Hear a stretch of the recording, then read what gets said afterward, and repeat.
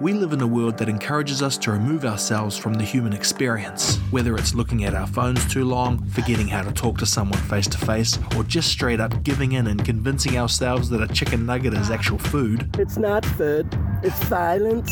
I don't know about you, but this freaks me out. So I've started a podcast, my antidote to this silliness. It's time to blow our minds. My name is Will Fleming. Welcome to my podcast, Please Blow My Mind. And boom, we're live in the caravan that sits in my backyard, and I invite people all the way around to my house. I haven't quite worked this out. I feel like television's got it sorted. They invite people to their studio and wine and dine them, and I say, pay for your own petrol to get over when it suits me, and we'll do it. But anyway, my guest tonight, Paul, welcome to the podcast, man. Kia ora, Will. Thank you for inviting me. Dude, thank you for doing what you do, putting your message out there. I mean, did you kind of think that this would be part of your journey, to be putting your story out? Because that's quite a, it gets right down to the core, doesn't it? It sure does, and we all have stories, and I think with me, I thought I could play rugby league forever. Yeah. But obviously and unfortunately you can't, and it was a lot of life lessons on and off the field, particularly off the field when I retired and went through my mental health battles. But I'm just grateful. I'm here today. I'm living. I'm just so grateful every day. I mean, is it about day to day for you and just looking after today? Because I imagine, what's it like being a professional sports person? Are you thinking about today, or are you thinking about that final game? Where do you sit? There's a lot of things you think about. Sometimes you think about the monthly paychecks. But I, as a young kid, as with other athletes, you aspire to be the best that you can be. And I was very blessed to be able to play a great sport of rugby league, and I had a great time. Made some great friends and was able to accomplish some great achievements in some big games. And I've made friends for life and travelled the world, so I do reflect on the positives. But as with everything, you always get your highs and lows and your trials and tribulations and injuries and getting cut from clubs and moving on. And it's all life lessons, but I have no regrets. And I'm still connected to the game, and it means a lot to me that I still can rely on friends that we all has been athletes now, but we can still rely on each other and have funny conversations and talk crap about the past. Well, and also you're the first generation who are acknowledging that things aren't always bright and starry, right? The others who came before you, they obviously everyone had mental health issues, but no one could really acknowledge it. And I feel like that's something that's like, it's new to say everything isn't perfect, eh? It's kind of new. I mean, you had your teammates, but to say it publicly, to admit that, I'm not having such a great day, it feels like that's a relatively new phenomenon. I think it's a great thing. Back in my heyday, I debuted for the Warriors at the age of 18, and we had no education and wellbeing managers to make sure, sometimes you learnt your life lessons at the pub. But it was a different generation. But today it's a new age. There's more temptation. There's cell phones and social media, so obviously the boys have to be well educated and making sure that they are surrounded by people that will look after them and making right decisions as well. And like we say, make right decisions like it's an easy thing, but most of us will spend our life trying to, work out what does it mean to even be right. You're right. You're right. Well, they are young men, and there's going to be some hiccups from time to time, but being a professional athlete, you have a role, and that is to be a positive role model to the younger generation and to the public. That is a hard task, but you have to live and learn. I mean, did you ever kind of feel like you were, like one of the gladiators putting on a spectacle of, because I sometimes think, what is sport, and it's a simulation, I guess, of seeing people who focus very hard on becoming very good at what they do, but maybe at a deeper level, it's like, it's that in the lion cage, and I mean, people love hits, and it's this weird thing where it still connects with us deep down. What was it like like, being in those shoes? Did you feel like you were that, on a spectacle, or are you zoning out of that? I wouldn't say I was a gladiator. I was in the back, so I was one of the pretty boys making 10 tackles and not tackling the big boys. But it was... and as well as athletes at their high level, you enjoy the competitiveness and you enjoy the physicality. It's a great sport, rugby league, and I honestly I love the game. And I think when you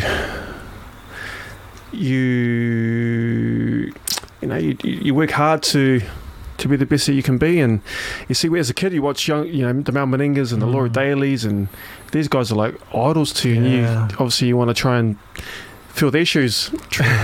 But it's I want to say gladiator, but it is a warrior sport. Yeah. No, it's cool. What was the plan when you were growing up? Like, did you know that you would be kind of destined for this professional career, and then maybe you would have never known that you would be doing what you're doing today, which is going around and talking about your story and helping people, acknowledging, the ups and downs in your life. What did you think you were going to be when you were a young dude? When I was a young dude, I thought I love basketball. Yeah. I wanted to play in the NBA, and I was okay at it. It wasn't the best, but obviously I didn't grow tall enough. So I played a number of sports. My family were very sport orientated: softball in summertime, league, rugby, touch, basketball. So I played a range of sports. My older brother was in the army. He's 5 years older than me, and I had a couple of elder cousins that were in the SAS and Navy and Foreign Legion. So I've sort of always aspired to be in some sort of the forces or the army, or give the SAS a go if I was fit enough. Yeah. And I was 16 years old. I was at a family wedding, and my brother was in the army at the time, and my oldest cousin, Ken Whatuira, he was in the British SAS, and he came over for the wedding. And he goes to me, so what do you want to be? I said, I want to be in the army. He goes, nope, you're playing rugby league. So from the age of 16, my oldest cousin said, stick to league. So I stuck to league, and I started to develop physically. I was a late bloomer, but I was very fortunate. I had a great work ethic and training. I competed in boxing at the age of 12 and was able to fight in the New Zealand paperweight division championship, which is a 42 kilos, which I was a little, which is why it's called paperweight.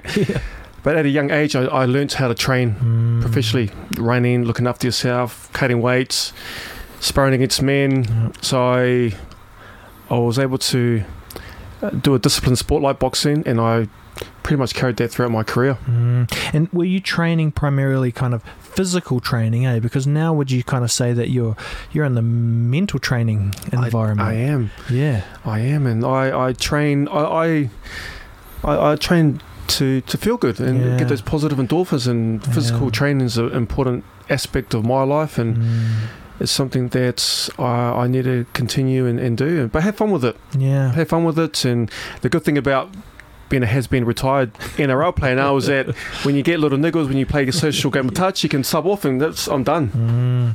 What was your do you remember your last, you obviously remember your last game, but how long did it did you think, maybe I should go back to playing, or when it was done, was it done? Because I don't know the deep story, like a lot of I guess media people, they'll have their talking points. I've just kind of seen a little bit on you, and that's where I stopped, because I'm like, I don't want to have preconceived idea, just like to hear it kind of firsthand. But like, what happened when you retired? Was it just that's it? So pretty much I was in the UK at the Huddersfield Giants. When I finished up with the West Tigers, I signed a 3-year contract in 2008, and I was in England. I was away from family. I was with my ex-wife, fiance at the time, the mother of my child, Vanessa, and we had a great time. But becoming a father triggered memories of my childhood and certain things that went on. And that's when I started to role play past experiences in my childhood. Right. And pretty much my mental health was a downward spiral from there. And cut a long story short, I suffered from depression, went into psychosis, ended up being in a psychiatric unit for 4 weeks, heavily medicated. I managed to play a couple of games. Nathan Brown, who's the coach at the Newcastle Knights, was the coach there, and he was awesome. The club was very supportive of me. I managed to play a couple of games, but I wasn't the same player. I was heavily medicated. I couldn't couldn't get my mojo. I was in a drowsy state, and I just couldn't function properly. And the club were supportive, as well as my ex-wife, family, and I just decided that I had to retire. And I took a year off, still trying to find my way and battling with my mental health issues. I had no education. I had no qualifications, except for rugby league. Yeah. And Stephen Kearney was the coach at the Parramatta Eels at the time, and I had a year off, still battling, heavily medicated, and he offered me a lifeline. I had to take it because that's all I knew how to provide for my family. I'm just a father. My daughter's a few months old, just married.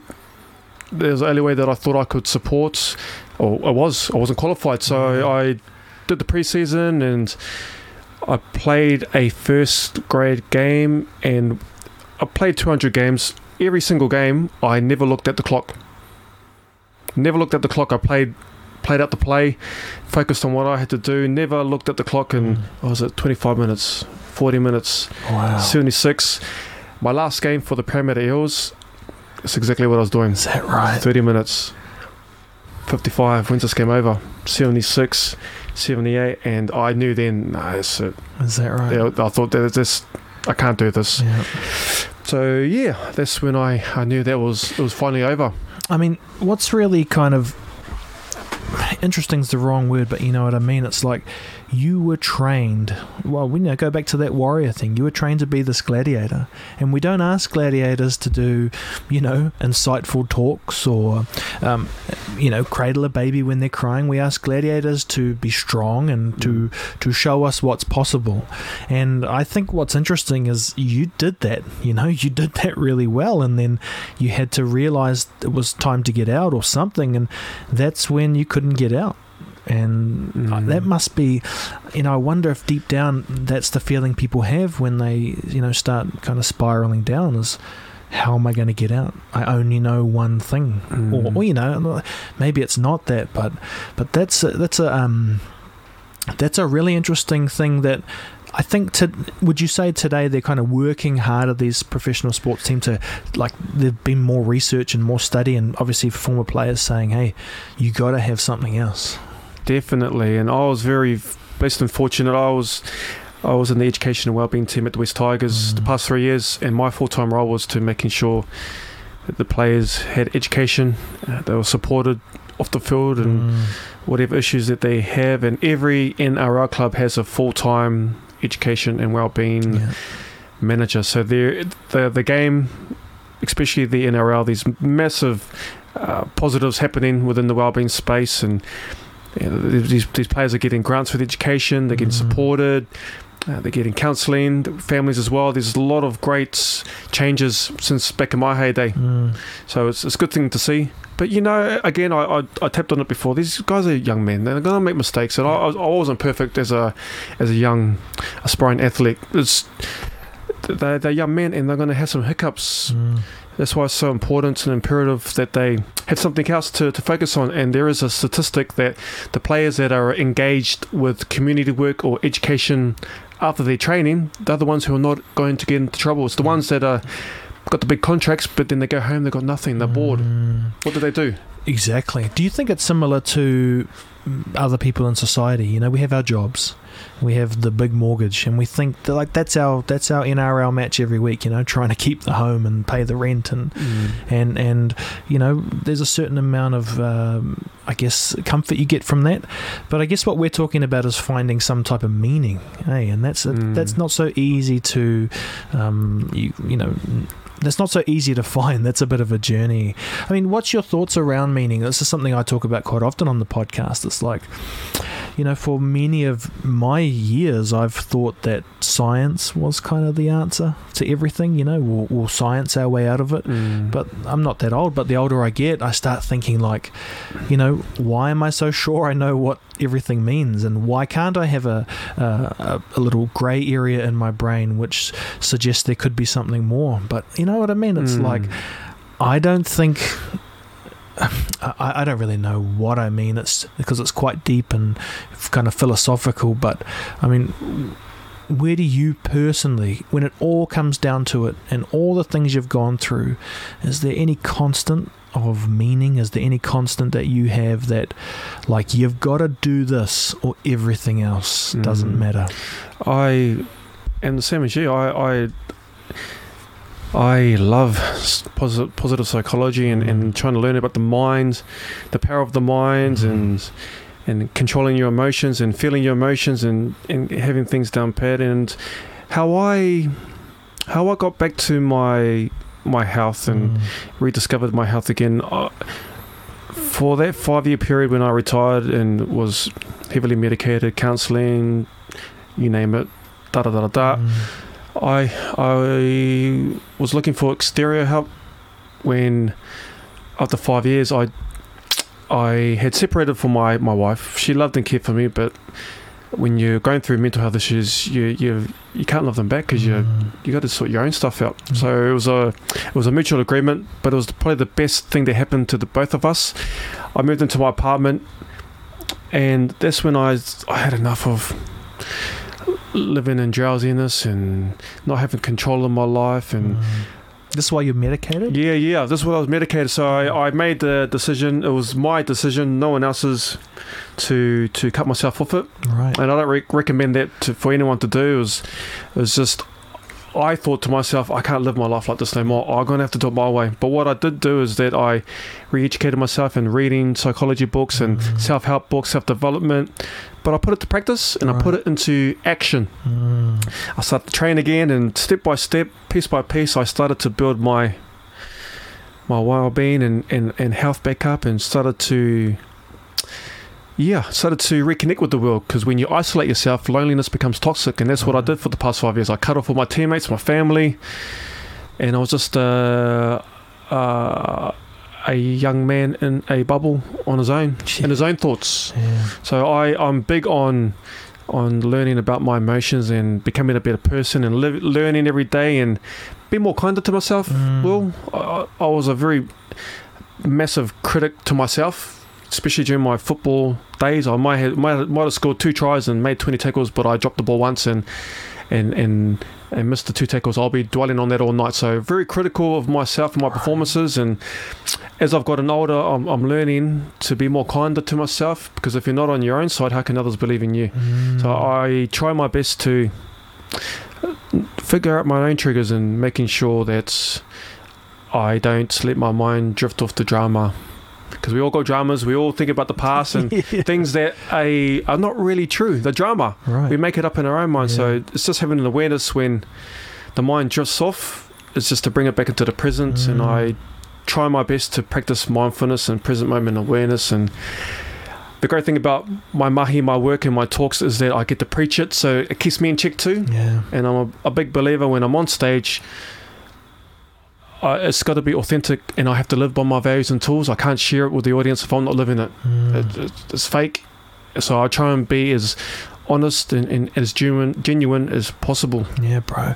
You know, when you're talking, Paul, I'm kind of thinking to myself, like, so I'm someone who, you know, just hasn't experienced depression, right? And I don't know if it's so obvious when you're in it or not. You know, I have days where I'm sad and not happy, but I've heard it described as like, it feels like you're in a state of mourning all the time, that you just can't get out of that rut. Yeah, you know, I can't see how others feel, but how I felt was that my mind was in the past, right? Bringing up drama of the past and certain situations that happened, and also anxious about the future, and because it's like everything else but not the now. Is it something like that? Yeah, your mind's not, you're not there, right? You're not here. The most important is now. All we can do is control. We can control now. We can live for now. So I try my best just to try certain techniques with it, just breathing or just try my best to be in the moment, because that's all you can control. Yesterday's gone. You can't bring it back. Yeah. And I'm just trying to kind of work out, because, you know, we talk about depression and suicide, and they're such used words today that just trying to work out, there's the definition when you go online and search what it is, and then there's the definition of what people explain it to be, and one of those things that I keep hearing is very critical on oneself, and it's something I've never been. Like, I'm the youngest of 3 kids, or 4 kids including me, and what I had bodyguards my whole life, right? And so it's weird because I also come from that half Kiwi culture, half Pacific culture. So half of me from an early age, I could fit in everywhere, and I also had bodyguards the whole time, and kind of family who watched out for me, right? So I've come through reasonably unscathed, and why I say that is it left me with different issues. It had issues of, when I reached my 20s, of no drive. Because what am I fighting for? I'm sweet. I had to really kind of work hard to give myself some energy, because I was like, it'll all be sweet, because I don't know pain, So I'm also, what it left me with was no self-critique. And so I wonder if there's a correlation there to that heavy self-critique and constant, like, you're explaining, you did all these amazing things in one game, but you focused on the one drop ball. And I know, because whenever I had a good game, I just focused on all the good stuff, and I still do that. And so I guess my point is, yes, we're all different, but it's trying to work out where you are on the scale, and dealing with things in the past and looking forward, and if anything, I was the opposite. I just stuck in the now. And so I guess what I'm trying to do is break down a little bit, what might people be feeling, because a lot of people that listen to this podcast and watch the podcast, they're the ones who probably feel like they're getting it done. But there's still certain levels of, you're stuck on the motorway every morning. Again, that meaning question comes up. What the hell am I doing this for? And that's a serious question, like, why are we doing all this stuff? And do you ever kind of contemplate, like, what the heck's going on here?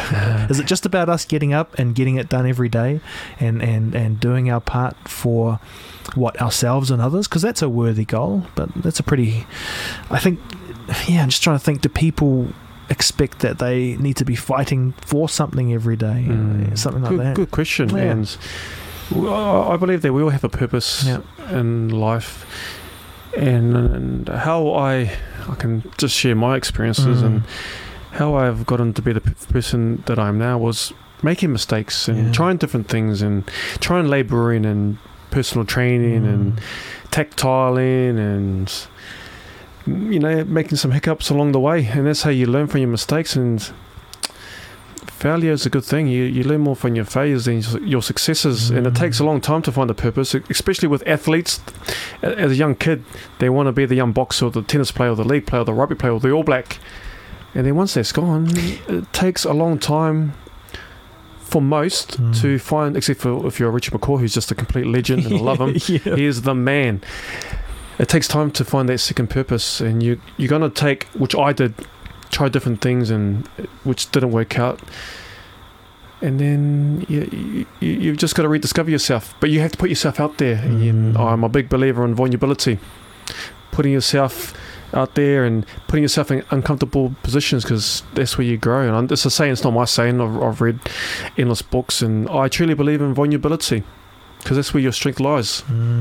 So I guess what's interesting about that too is, let's say you make a mistake, and today in social media captures everything, and there's also a bit of a call-out culture too, which people, they are able to call someone out and get a bit of a social status increase by calling out that person. I think you see it quite often in the traditional media and all that kind of stuff.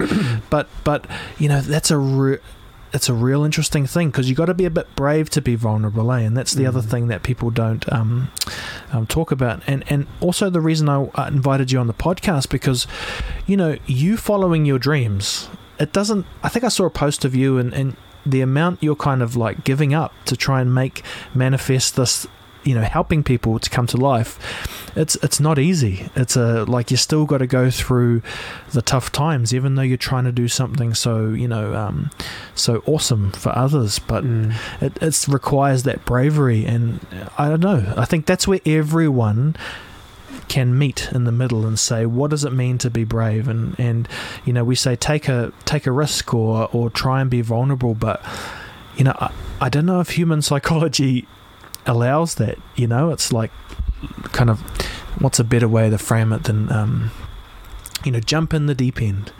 But the reason that's amazing is because you can swim, but you might sink. Hey, and I guess that's the meaning, if anything, right? Yeah, that's right. And unfortunately, I'm not a really good swimmer, but I can doggy paddle. Okay, and you just reminded me when I made my first grade debut at the Warriors. It was in 2000. Mike Graham was the coach. I was 17, 18 years old. Just moved up from Wainuiomata, my hometown. Moved to the Big Smoke of Auckland. I'm fresh off the boat, Māori boy. Just wow, training with Stacey Jones and Nigel Wagana and Joe Wagana and all these legends. Mike Graham was the coach, and he said, Fats, you've been training well. I'm going to bring you to Australia round 2. You're going to stay for the whole week. I'm not going to play you. So all I want you to do is just get that experience with the boys and what it's like to stay in a 5-star hotel and get treated like a king. I'm like an 18-year-old boy. How good is this? Yeah. Scotch full of steaks, pasta, rump, you name it. I'm smashing it. I'm loving life, knowing that I'm not playing. Well, 4 hours before the game, Mike Graham gives me a tap on the shoulder. Says, you're playing. And here I am, 5 kilos heavier. Man, I was so nervous and anxious. Luckily, I was rooming with Monty Betham. He called me down. Played the game. We lost in the last minute, but sometimes you've got to be chucked in the deep end and just embrace it, just give it a go. And that's with my motivational talks too. Whether I speak in front of 2 people or 500, I still get those nervousness feelings and butterflies. But for me, it's a positive mechanism to bring out my best performance, if you want to say that. Yeah. But the thing is, just like rugby league, sport, training, I had practiced my skills over and over again, and that's just with. When you deliver what you do in your workplace, if you practice, it makes, not to say practice makes perfect, but it does, and it gives you that confidence and the right attitude to go and perform at your best of your ability. It's something I'm experiencing now, this practice thing, because a friend kind of tricked me into doing a half marathon with him, but he meant the 5K, but I signed up for the 21 or whatever. Oh, good. So anyway, I got like a month, and I'm doing all these Ks, and I'm like, I don't get it, because the run day itself is what it's all about, but you're doing 100 of kilometers to get there. So actually the event is the 100-kilometer training, but we give no love to that. We kind of see it as a pain, and it's something you go through, and you're doing these high kilometers, and you get back and you get the endorphin hit, and you're like, oh, is that the amount in for the versus out? And I think it is like that, eh? It's like super hard for a little bit of good feeling. But in society, we want it the other way around. We want our iPhone and give us, Netflix, go. Instant. Forever. Satisfaction, yeah. And I'll take that into my education. I went to school for sport. I can tell you that right now. And my school C, I think I studied the last 2 days before the English and maths, and obviously I failed. But you learn, and I've just changed my whole philosophy around education. I love studying, and I'm doing a positive psychology diploma now, and doing Te Reo Māori and AUT, and got all these certs the last 5 years to be a qualified education and wellbeing manager, and what I do within my business and internal strength, and practice builds confidence, and especially with education. Education is so important, especially because I went through that drought of having no qualifications on the labouring, and went through that sort of journey, and finally understood that you don't learn nothing at the back of the classroom, not asking questions. So now I'm that near 40-year-old at the front desk. So it's I kind of get the feeling that school should start for us now. I'm exactly the same. I'm way more inquisitive. I was that kid also who studied school C 2 days and had to do it twice. Well, you probably passed though. No, you did pass, didn't you? I passed the second time. Oh, there you go. Yeah. You passed. I didn't. But I really I had to study hard. I was thinking about, what was I thinking about? Something you said. It'll come back to me. One thing I wanted to ask you about is So, now commentators make an effort to pronounce names. So, Whatuira, and most Kiwis will try and pronounce that. What was it like? I mean, did it ever piss you off? And I don't swear that often in the podcast, but your name, because when I searched you on YouTube, it was those Aussie, they're notorious for that. I mean, what was it like then? Is it like like a badge of honor, or were you like, hey man, like lift your game? To tell you the truth, playing over Aussie, it didn't bother me. Yeah. I remember when I was boxing, I was 12 years old, and the commentator in the blue corner weighing at paperweight 42 kilos. Sorry, forgot. Is Paul, and my dad goes in the crowd, Whatuira, dickhead. So obviously my dad took a lot of pride in it, but it didn't bother me while I was playing. But looking back at it now and reconnecting back to my culture and learning more about my whakapapa and family roots and learning te reo Māori, it is important to say it correctly, because there's a lot of mana in my last name, and every Māori last name too. So now I look at it differently, and with my 8-year-old daughter, she's a Mozzie, she's half Aussie, half Kiwi, and same thing at her school awards. Gabby Watura. They finally got it right last year. True. 5 years it took them to get it right. But I always tell her Whatuira. And when somebody says it incorrectly, just let them know in a nice manner, because it does carry a lot of mana.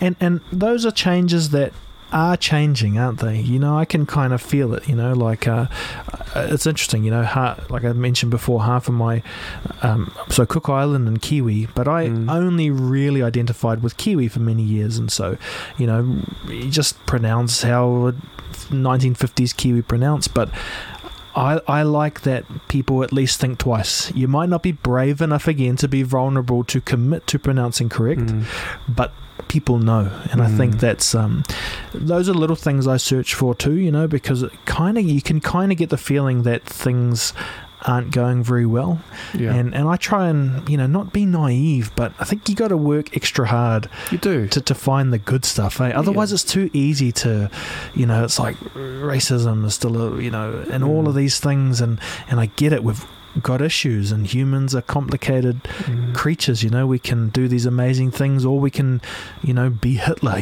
It's like he wasn't an alien, he was one of us.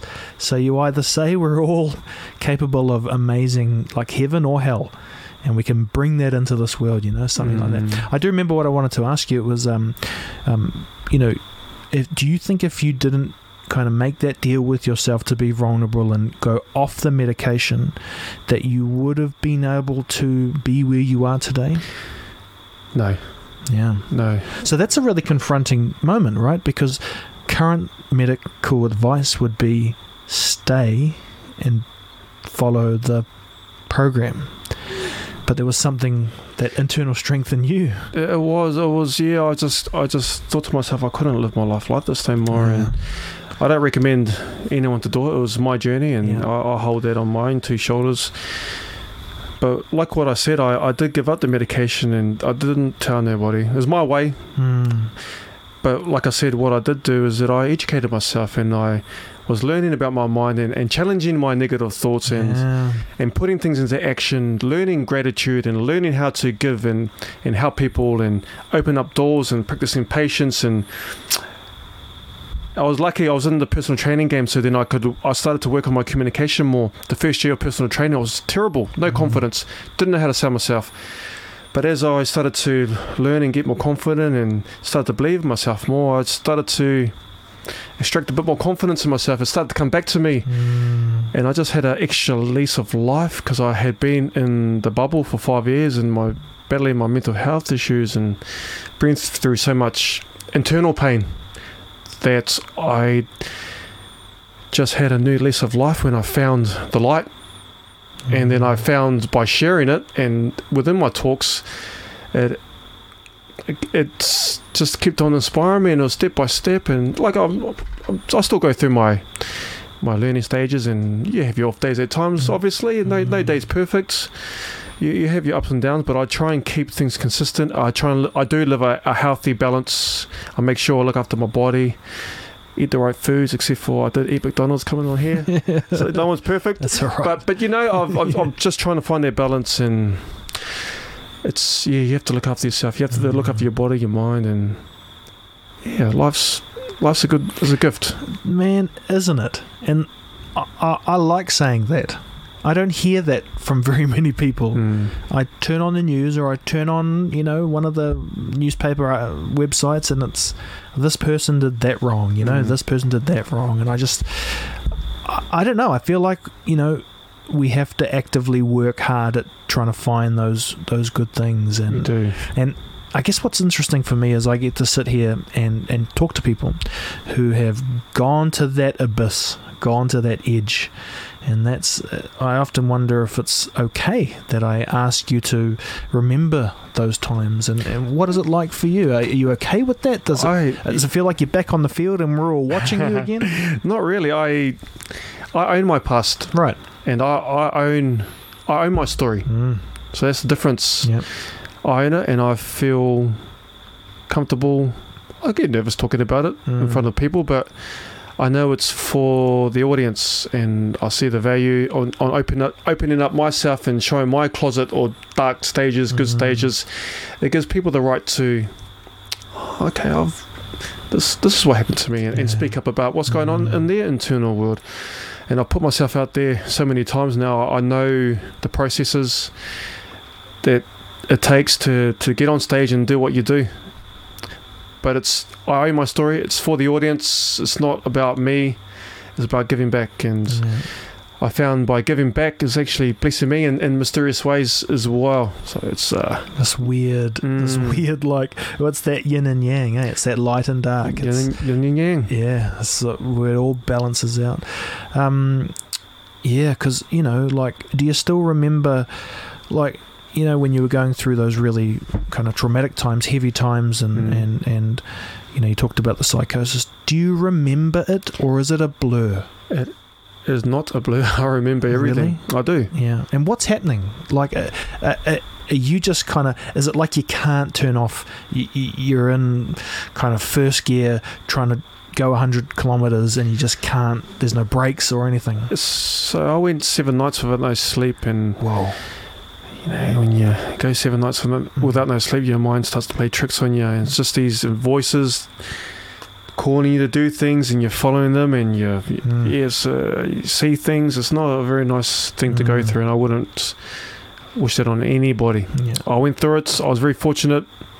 Lucky I had my partner, ex-wife Vanessa, who was hapu, who was pregnant at the time, and could see what I was going through, and went to the hospital, and obviously I exploded and went through my stuff there. But I was just very fortunate to have my ex-wife taking care of me. She's a beautiful person, and we still get along really well to this day, and I have a lot of love and respect for her. She's remarried. She has a new baby boy. She's happy. And we've been through so many of dark stages together. We've come through the other side, and we both love our daughter unconditionally. And it's funny how things work out. Sometimes you get along better when you're divorced. And that's something people don't often say, but again, it's like we've got to challenge these norms, because the norms, they must not be working, or we wouldn't have a ridiculously high suicide rate. If the norms were working, maybe it's not removing all of the norms, and I'm certainly not on the boat of let's burn it down and start again. Like, I like when I'm sick that there's medication that can help, but I also know that I probably shouldn't get a gastric bypass. I probably should just not have the Maccas and do my half marathon. Like, unfortunately, even though I'd love to, one of my family members got one, and she just dropped the weight, and I was like, wow, that looks amazing. But I don't think that's part of my story, unless this podcast makes me heaps of money and then I don't go buy one. But probably learning the wrong lessons. Like, work on it, acknowledge it, Yeah, keep going. What are the fellas from league like? Old mates from the past. Do you say? Do you have conversations about? We probably should have looked after ourselves a bit better, or is that just like a different? Think about the caterpillar turns into the butterfly. Are you just kind of different people than then? You can remember stuff, but you've shared a skin almost, and like a different version of you. I know. A couple of my close friends, I've asked them the question, do you miss playing football and would you like to go back? And I'm not going to drop names, but some of them are, every day I wish I could go back and play and reminisce those glory days. But for me, I don't. It's in the past. I'm very comfortable and I don't look back on my past and wish I was back there, because I'm just so grateful to be alive and going through the mental trauma and suicide attempts and all that jazz. I'm just so grateful that I have my health, and your health is your wealth. And league's a great sport. I was fortunate to travel the world and meet some great people, but I'm happy the weekends now and my body's good and I'm all bashed up and I miss the paychecks. But I do value the reconnection of past players. We've got a New Zealand Warriors old boys reunion this weekend. Nice. So I'm lucky. I was a bit of a footy journeyman. I played at 5 different clubs. So when the old boys weekend comes up, I make the effort to go, because it's important to reconnect and catch up with those old faces. And just have a good time and enjoy each other's company. What was it like, the first time you that final whistle went and you knew you'd won the premiership? Like which one, bro? Yeah, true. But can you? Is there any words to describe that, or is that just one of those things you have to go through? Because the amount of pressure, right? I don't know if it's when you're at the elite end. It's like, wow, how can you share a glimpse of that? Or maybe it's not supposed to be shared. Maybe it's something you can't put into words. So 03. So I mentioned earlier I've been cut by 2 NRL teams, and Penrith were coming second to last. I think they got the wooden spoons the year before. So that 03 happened so quickly. But we were having fun. John Lang was a caring coach. He wasn't the best tactical coach, but he cared for you. Right. And when you have a coach that cares for you, you go hammer and tongs for him. And we played the most boring football. We had the biggest boys, Tony Pulatua, Ben Ross, Martin Lang, and all they did was run straight, get the yards, and then just give it to Preston Campbell and Reece Swisser and Ryan Gertler, and they worked their magic. So it was pretty basic, but we just had fun and we enjoyed each other's company. 05 was that was surreal. I was so the Panthers, honestly, all I did was make my tackles and did a couple of hit-ups, scored a couple of tries. I don't really have to do much because we had guns already, so I felt like a passenger. But I knew that I could offer more, and because we won the premiership in 03, we had Luke Lewis, Luke Rooney, we had all these young guns that are playing kangaroo, so obviously their contracts go up and the salary cap, so somebody had to miss out, and unfortunately it was me. But that's okay. West Tigers come in and Tim Sheens come knocking on the door, and the good thing I liked about Tim Sheens is that he didn't brag about me telling me how good it was. He said, I can make you into this player and make you be more of an attacking player. And he actually brought me in during the West Tigers training session, so it keeps his players on their toes. So I thought, hey, this guy's pretty suave. But yeah, so I went there with the attitude that I'm 24, 25 now. I've just won a premiership. I want to be more of a senior player, especially with the Benji Marshalls and Dean Hallertau and Robbie Farrell coming up, and we had a bit of a tight circle.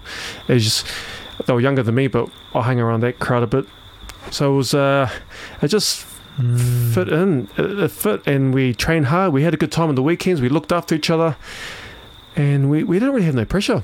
So you would have seen kind of both styles of coaching then, the kind of militant one, and if I relate it to things that most people can understand, like say parenting, for example, you've got your coach, the mum or dad or whoever's, grandma or whatever, and you got the two types, the ones who kind of, break down and micromanage everything, and I mean, does that kind of stuff work? Or it sounds like what you really responded to and what the team responded to is like an idea, a kind of philosophy, and then you're operating on more than just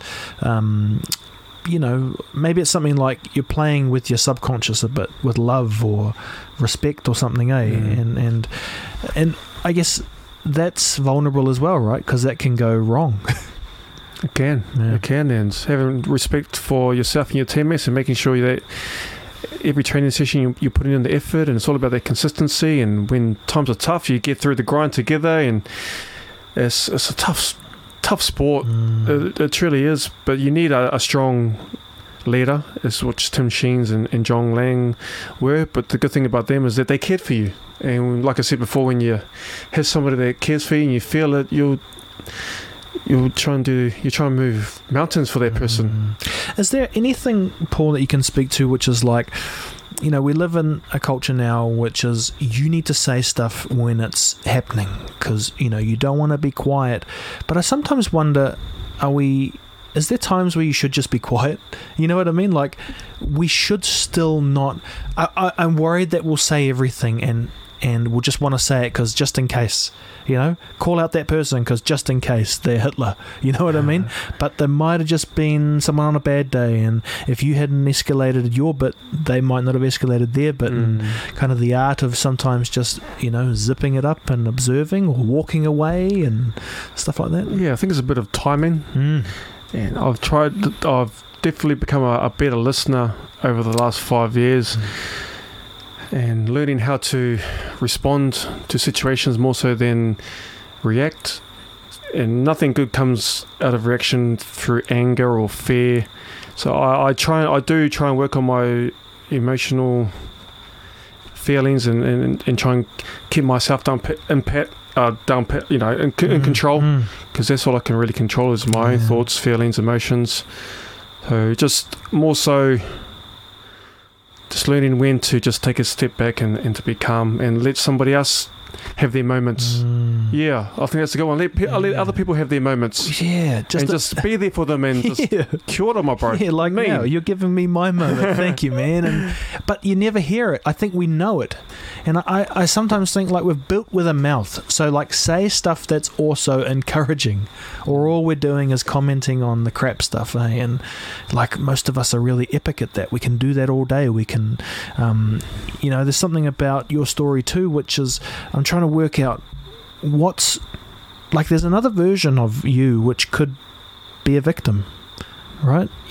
Stuff happened in the past, stuff happened in the present, stuff happening in the future, but it's almost like you're trying to work out how you owned that. I give the example sometimes, it's like superheroes, it's like, oh cool, Superman or Wonder Woman. It's like if you really look at their past, it's horrific. They lose most of it.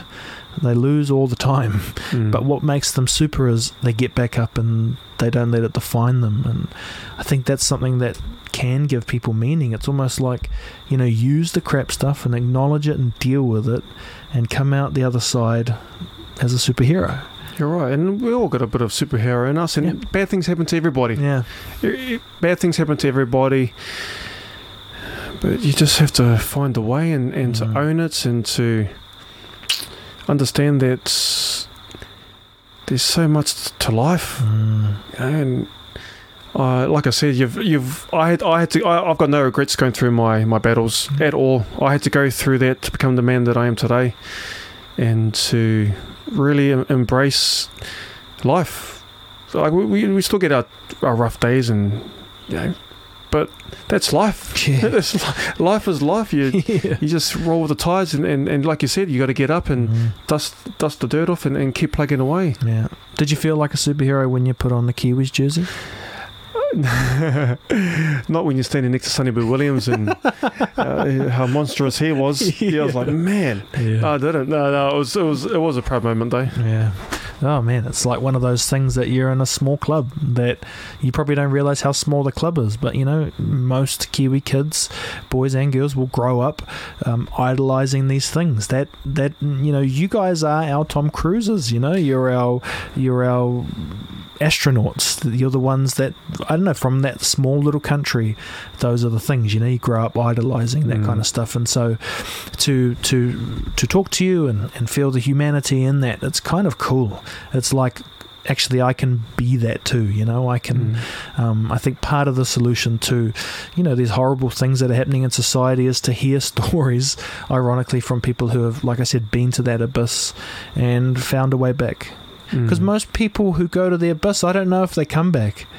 Maybe that's the point of going to the abyss, is that, and I don't know what I mean by abyss, the edge. It's like, the stats say if you go there, you ain't nothing good happening. But every now and then, the ones come back, and I just think we should be celebrating that and seeing that for the burden you're taking to share with us. It's a bloody huge one, and I we're not doctors and all that kind of stuff, even though you're studying psychology, right? I am, yes. I've nearly finished a positive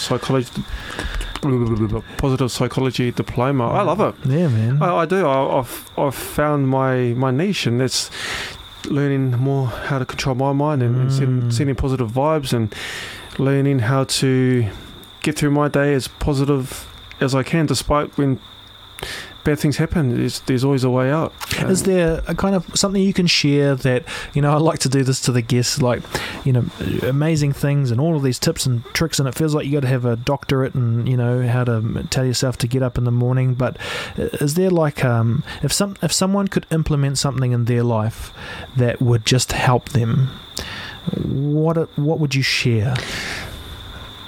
Throughout your day, do things that make you feel good. And I know what makes me feel good. I like to read. I like to do a bit of exercise. I like to have a coffee. Maybe one too many, but hey, having a laugh. I like to laugh. Having a beautiful 9-year-old daughter. Our things going to the park. I love being a kid and jumping on the swings with her and laughing and learning how to laugh. And I try and get all these positive endorphin hits throughout my day, and learning how to be happy with somebody else's accomplishment. Right. And when you see somebody else doing grateful things, somebody could be walking on Sunday I saw a young man spending time with an old lady walking. I thought, how cool is that? So just finding gratitude in other people, and try my best to, when you see something good happening, really embrace that moment and be there and just smile. And so I have learnt, and I practice saying good morning to the first person I see on the street. True. So that's something I've done that for the last 6 years. The first person I see, good morning, morena. Wow. Sometimes I get brushed, but hey, that's okay. I'm still sending positive vibes. Just being polite, learning patience as well. And I travel a lot. One of my go-tos is to go last on the plane. So I'm the last one. It just gets me in tune to just being patient, and just, I'm not going to miss the flight. Dude, that's so practical. That's so cool. So say good morning to someone, the first person you see. Yes. That's not just saying good morning, eh? You're telling yourself there's a bit of a structure we're following here, where we're being vulnerable, because not everyone wants to say good morning. And I get brushed sometimes too, but that's okay. And that's practicing too, right? Like, you got to deal with that in the moment. And sometimes, and I think that's the vulnerability. Maybe it's like you're practicing small ways of being vulnerable every day, so it's not a build-up of then you have to do this amazing huge thing to be vulnerable. It's like you're letting the air out slowly, and that's it is. It's life gets tough, but I try and remember when things are getting tough for me that somebody's doing more hardships than what I'm going through, and I try my best to put things in perspective, and I do generally focus and try my best to be grateful for what I do have, more so than what I do not. I got my health back, bro. Your health is your wealth. And when I was at the Tigers, when Benji come back, we had a bit of a laugh. I went to him, bro, I said, bro, we wasted some money, we had some good times. And he goes, you know what? That's memories for life. You can't take that back. And I thought, you're right. And it's life's about making memories and being with the people that you love and care about, and making more memories with them. I mean, in saying that though, not getting specific, but when you're a top level NRL player, do you make heaps of money? And I mean, I don't want you to get too detailed, but imagine having do you ever kind of sit there and go, I can buy whatever I want today? And, it's funny. I look back at it now. It was definitely great. Yeah. Like I said, I wasn't the most highest paid player, but I was comfortable and I earned my my paper, if you want to call it paper. Yeah. But then, when the tax man comes and then, you got a mortgage and all these sort of things happen and you have a child, it's like, actually, it's not that much after all. It's not that 30 million like those basketball players get. That's it. a sport. I wasn't tall enough to play NBA, remember? That's awesome. Hey, all the stuff you're talking about, is that why you called your company Internal Strength? Is that, at the end of the day, what saved you? Is something from the inside. It's not external. It's come from somewhere in, right? Exactly. And that's what you want to share, because, sometimes I think that 9-to-5 business suit job, that's a soul crusher. And how do you find internal strength when, that's that? Lots of us have those jobs, and it's like, that's also a feeling of I can't get out. What am I going to do? Wear comfortable clothes all day and be an internet programmer or something? It's like, my job is supposed to be on the 70th floor of this building, and I sign papers, and it's like, I sometimes do want to acknowledge that must suck as well. That must be as soul crushing, and I kind of think that all on the spectrum, the constant is maybe you got to look within or something like that. And I don't, kind of gets a bit woo-woo, because what does that even mean? I think we know what it means until we have to say to our friends like, hey man, what are you doing to help yourself? Oh, I'm looking within. Like, what, that's a bit of a punt to say that to people, but I wonder if we'd be all a bit more meaningful if that was our answer. It's like, oh, I'm not going after the mortgage. I'm going to spend the next 6 months looking within, whatever that means, try and find something. So that internal strength is, did you just know that was the name? It took, I come up with the name 2015, and how I come up with the name was pretty much what you mentioned. I sat in my little office / coffee shop, because I couldn't afford my own office and still can't as yet. And I spent a lot of time with myself, reading, studying, and learning and practicing, and that's practically how I got my health back. I had to look deep within and focus on rediscovering myself and teaching myself the internal lessons to change my mindsets, to change my thoughts, to change the way I live my life. And internal strength is pretty much, I had to find my internal strength to rediscover myself and share my journey and live my life to the best of my ability. And it is a grind. I am a soloist. I don't work a 9-to-5, but I am in the journey of self-development and honing my skills. And it is tough, and it is a grind, but it's my passion, and I had to go through my hardships to find my own internal strength. It's timely, needed for multiple levels, and I just feel like that makes sense. Like, that's kind of what I was referencing. We scienced our way to a certain point. Now it's that grey area, whether it's in here or somewhere up there, whatever. That's that internal. That's what that represents. It's that finding and grabbing whatever you can to do what you need to do to get through the next 12 hours or something like that. Paul, I ask every guest to kind of wrap up, like, what's one moment that that blew your mind, that changed your perspective on the way you see the world? So it's like, you went to bed or something, a mind-blowing moment happened, and you woke up a different person and could never see the world the same. Do you have like a mind-blowing moment that's kind of that you're able to share?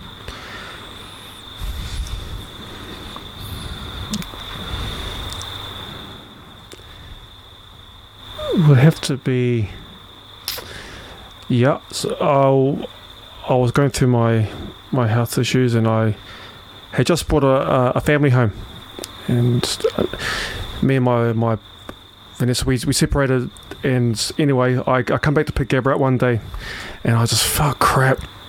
But I just had to run, and we lived, the house was a big drive, and I don't know why, I just chucked Gabrielle was maybe 3, I chucked on my back, and I was just going through a lot of crap in my head, and I just started running her up the hill like doing suicide runs up the hill just to try to get myself back into a better mindset. And it's those times when you're alone and you start to question yourself, but you find something. And my daughter's my pounamu. She keeps me going, and so just finding something that makes you do what you do, despite if you get setbacks or jabs in the head or things like that. You got to find somebody that you go to the trenches with, and that's my daughter. And I want to be a positive father figure for her. And her middle name's Kaya, which means leader in Te Reo Māori. So somebody's got to show her what her middle name means. So I'm the daddy, so I better take that job up and teach her what a leader means. That's awesome. I talk a lot on the podcast about, exactly what you did, kind of metaphorically, picking up that heavy thing and carrying it up a hill. And what's really interesting is that's exactly what you did. In that moment where you weren't sure, you picked the child up. You're not a burden, but something very like the heaviest weight. If you really think about, it's your job to keep that person alive. That's some mega stuff, shout out to the stay-at-home mums and dads. Like, you are a professor in that. Your job, keep that person alive, and no one will have any, unless something goes wrong, we don't want to hear from you. It's like, wow, I'm on my own. That's a burden, a good burden. But you picked, baby up or the kid up and ran up a hill. And I just, I look for practical things, and I look for things that people could try. And I'm like, if you're having the worst day, hey, before you finish going down to that edge, pick your kid up and walk up or run up a hill. Who knows, maybe you'll just see something there. Paul, I want to thank you, man, for joining me on the podcast and sharing a bit of your story and connecting and just trying to wade through this life, a little bit in real time. And it's cool, you have that profile and someone who's brave enough to not say, I'm going to protect everything from my past and you're going to see me a certain way forever. You mentioned Richie, and I think he could do a little bit more to share a little bit with us. A hero, a superman for lots of people. And I hope that people like him see stuff like what you're doing and say, I can also speak to the dark, because, man, it does, if not put in check, it feels like it's pretty dark times, even though I think every day millions of, really poor people come out of poverty, but we just don't see that in our little bubble, and it's like, so anyway, man, I want to thank you. And where can people check out your work, and if they want to kind of book you to come in and talk a bit of meaning to corporates or schools, what's the way to contact you? So my website is www.internalstrength.nz, and I actually have my own little podcast as well, which is called Chats with Fats. And my email is paul@internalstrength.nz. Cool. And people can find all that stuff on web? Yes, also on the web, Facebook, Instagram. I don't have as many followers as yourself, Will, but I'm plugging along, dude. Yeah, but you can find me on social media as awesome, well. Brother. Well, thank you very much again. Appreciate it. Chats with Fats, man. So do you are you getting all your old bros and pretty much just hooking up my old teammates? That's awesome. You should be. Let me help film it for you, because that's an amazing podcast that people need to see. All right, team. Thanks everybody for watching and joining us for some mind-blowing thoughts. We're not doctors. We're just people trying to kind of do what humans have done forever, which is wade through the crap in real time. And I think doing it together makes sense. Okay, see you on the next podcast. That's us.